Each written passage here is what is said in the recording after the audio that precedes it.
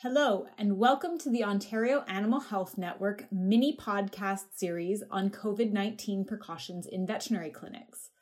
My name is Dr. Maureen Anderson from the Ontario Ministry of Agriculture, Food and Rural Affairs and co-lead for the Owen Companion Animal Network. Each of these mini podcasts features a lightning round with advice and tips from infection control expert and University of Guelph professor, Dr. Scott Weiss. Scott, what should clinic staff be wearing on their faces, when and why, to protect themselves and others from the SARS-CoV-2 virus? Mask use is basically ubiquitous now in clinics, and for good reason. We're trying to prevent transmission between clinic staff predominantly. We certainly can see that as a big concern. So the more that we're masking, the more we're preventing transmission of this virus between each other. But it's important to think about why we're wearing masks and how we wear them. So masks are there, predominantly protect from the wearer. So if I'm infected and I'm wearing a mask, it's going to contain those respiratory droplets and aerosols that have the virus. I'm also protecting myself to some degree. I'm covering my nose and my mouth, so I'm filtering out some of the things that I'm breathing in. But we really focus on masks as a way to prevent spread. And one of the key things about masks is fit. So there are things with mask quality, the layers, the amount of filtering, but fit is really a key component. A high quality mask that doesn't fit well may be less effective than a lower quality mask that has a really good fit. So how the mask fits is something we need to pay more attention to. It should be snug against the face. We shouldn't have a lot of air escaping from the sides or the top or the bottom because the air that's escaping is unfiltered air. So we have a variety of options that we can use in clinics. It can be cloth masks, it can be non-medical masks, medical masks, or N95 masks. And typically we're using, cloth masks, non-medical masks, or medical masks. And there's discussion about how many layers they should have and how many masks we should wear. There's some thought about wearing multiple masks. Now, in terms of layers, we want at least a 2-layer, ideally a 3-layer mask, better filtering capacity. But most importantly, we want fit. Now, there's some discussion about wearing double masks, and double masks really aren't there to add more layers, they're to add fit. So if I have a loosely fitting mask on and I put a second mask on, that second mask is more likely going to snug the first mask against my face. So double masking can be useful, especially if you have poor compliance with good mask fit, but a well-fitting single mask can be as effective.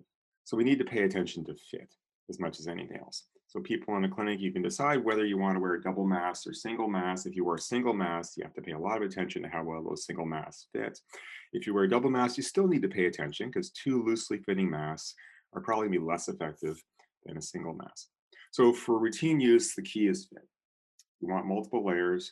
If you want to use double masks as a way to ensure fit, that's fine. It really comes down to how much you want to police it and how much comfort issue you have with wearing double masking. Now, when we start thinking about other components of protection, we're thinking about protecting ourselves. So the mask I'm wearing to protect others from me and also to protect me to a certain degree. But if I'm really worried about infecting myself, then I need to think about my eyes as well as my nose and my mouth. So an example would be I'm in a clinic and we're doing a pretty good job about masking, but there's certain things we can't do well, such as distancing at times when we need to get close for putting in an IV catheter, for example. And if we think about the Swiss cheese approach to control, well, if I can't do something really well, I want to make sure I'm doing the other stuff the best that I can. So if I have to get close to someone, I want to do it in an area where I've got really good ventilation. I want to minimize the time of contact, and I might want to bring in some extra precautions, especially if I'm at increased risk of serious disease. So we can make sure we're all wearing masks, and we can make sure our masks are fitting really well.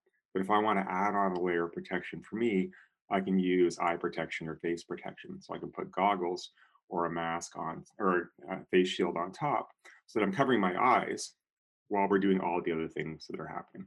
So we have to think about why we're doing different PPE use and what we're achieving. So routine procedures, routine times in clinics, well-fitting mask, consider a double mask, especially if there are issues with people wearing single masks really well. For in higher risk situations where I'm worried about me being exposed, we're trying to do everything else we can really well, but I can consider tossing on some eye protection in the place of goggles or a face shield.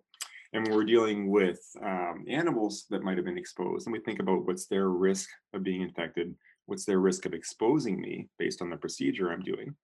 And we might do the same thing. We might increase our mask use. We might increase our eye protection based on the risk that animal poses.